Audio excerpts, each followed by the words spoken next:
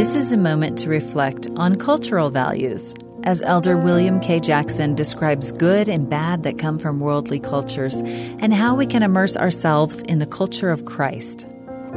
In most man-made cultures, there is found both good and bad, constructive and destructive. Many of our world's problems are a direct result of clashes between those of differing ideas and customs arriving from their culture. But virtually all conflict and chaos would quickly fade if the world would only accept its original culture, the one we all possessed not so very long ago. This culture dates back to our premortal existence. It was the culture of Adam and Enoch.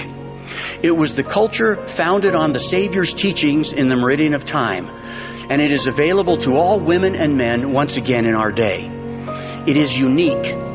It is the greatest of all cultures and comes from the great plan of happiness authored by God and championed by Christ. It unites rather than divides. It heals rather than harms.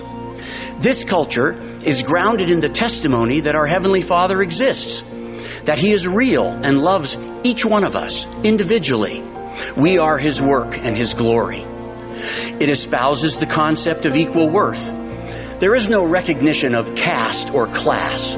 We are, after all, brothers and sisters, spirit children of our heavenly parents, literally. There is no prejudice or us versus them mentality in the greatest of all cultures. We are all us. We are all them.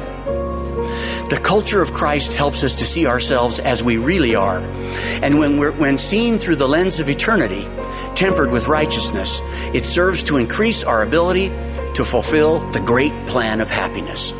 We can indeed all cherish the best of our individual earthly cultures and still be full participants in the oldest culture of them all, the original, the eternal culture that comes from the gospel of Jesus Christ.